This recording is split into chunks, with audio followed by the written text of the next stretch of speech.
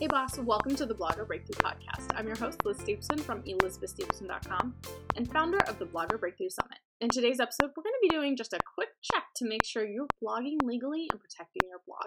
This episode is brought to you by the website Legal Templates Bundle, which includes all the essential templates you need to make sure you are protecting your blog and complying with the law.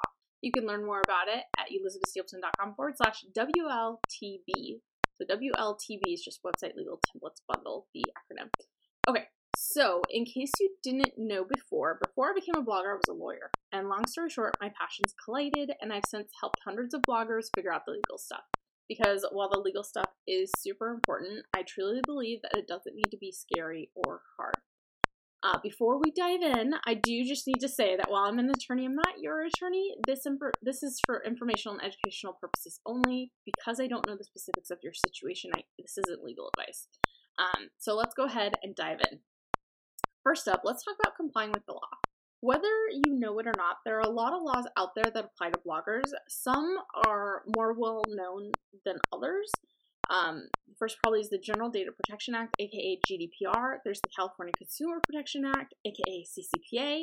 There's the CAN-SPAM Act, and of course there's affiliate disclosure requirements from the Federal Trade Commissions.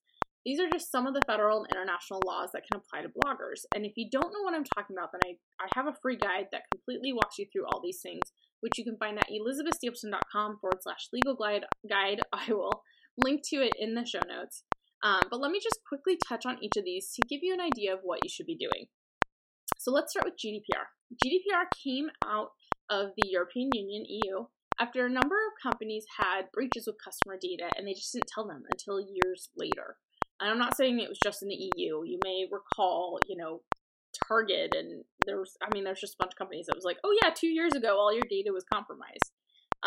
It was pretty terrible of those companies. So GDPR was enacted to help keep those individuals that are located in the European Union more in control over their personal data.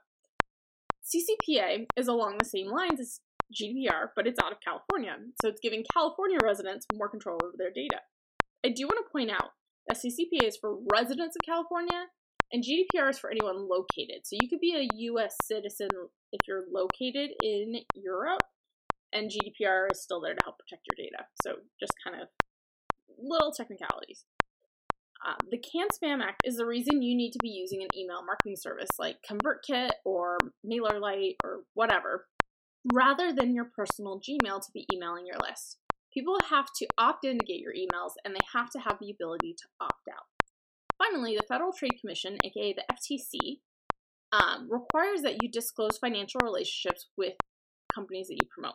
Even if you don't think the affiliate commission or the freebie you got to review will influence you or make you have any bias, you have to give the reader the opportunity to judge that for themselves by disclosing that you receive some form of compensation.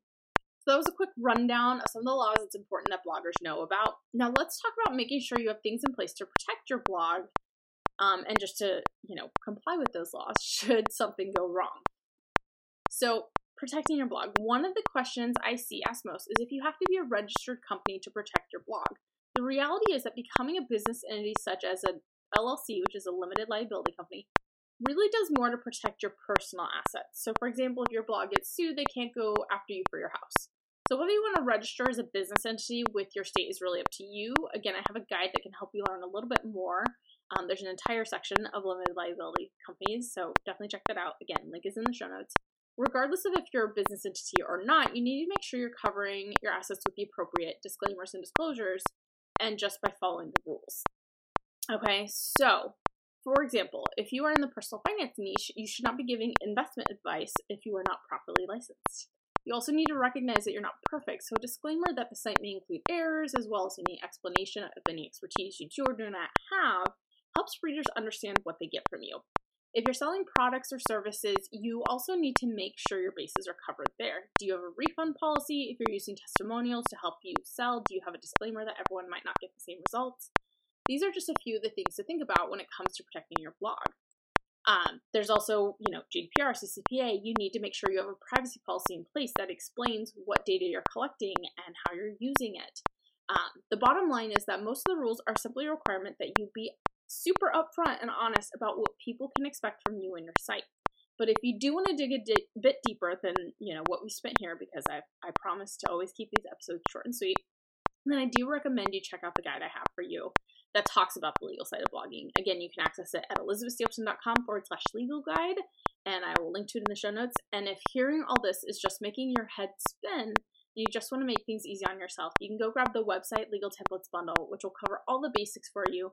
Go to elizabethstapleton.com/WLTB to learn more. But it includes privacy policy template, terms and conditions template, disclosures, disclaimers templates, cookie policy, really the stuff you need.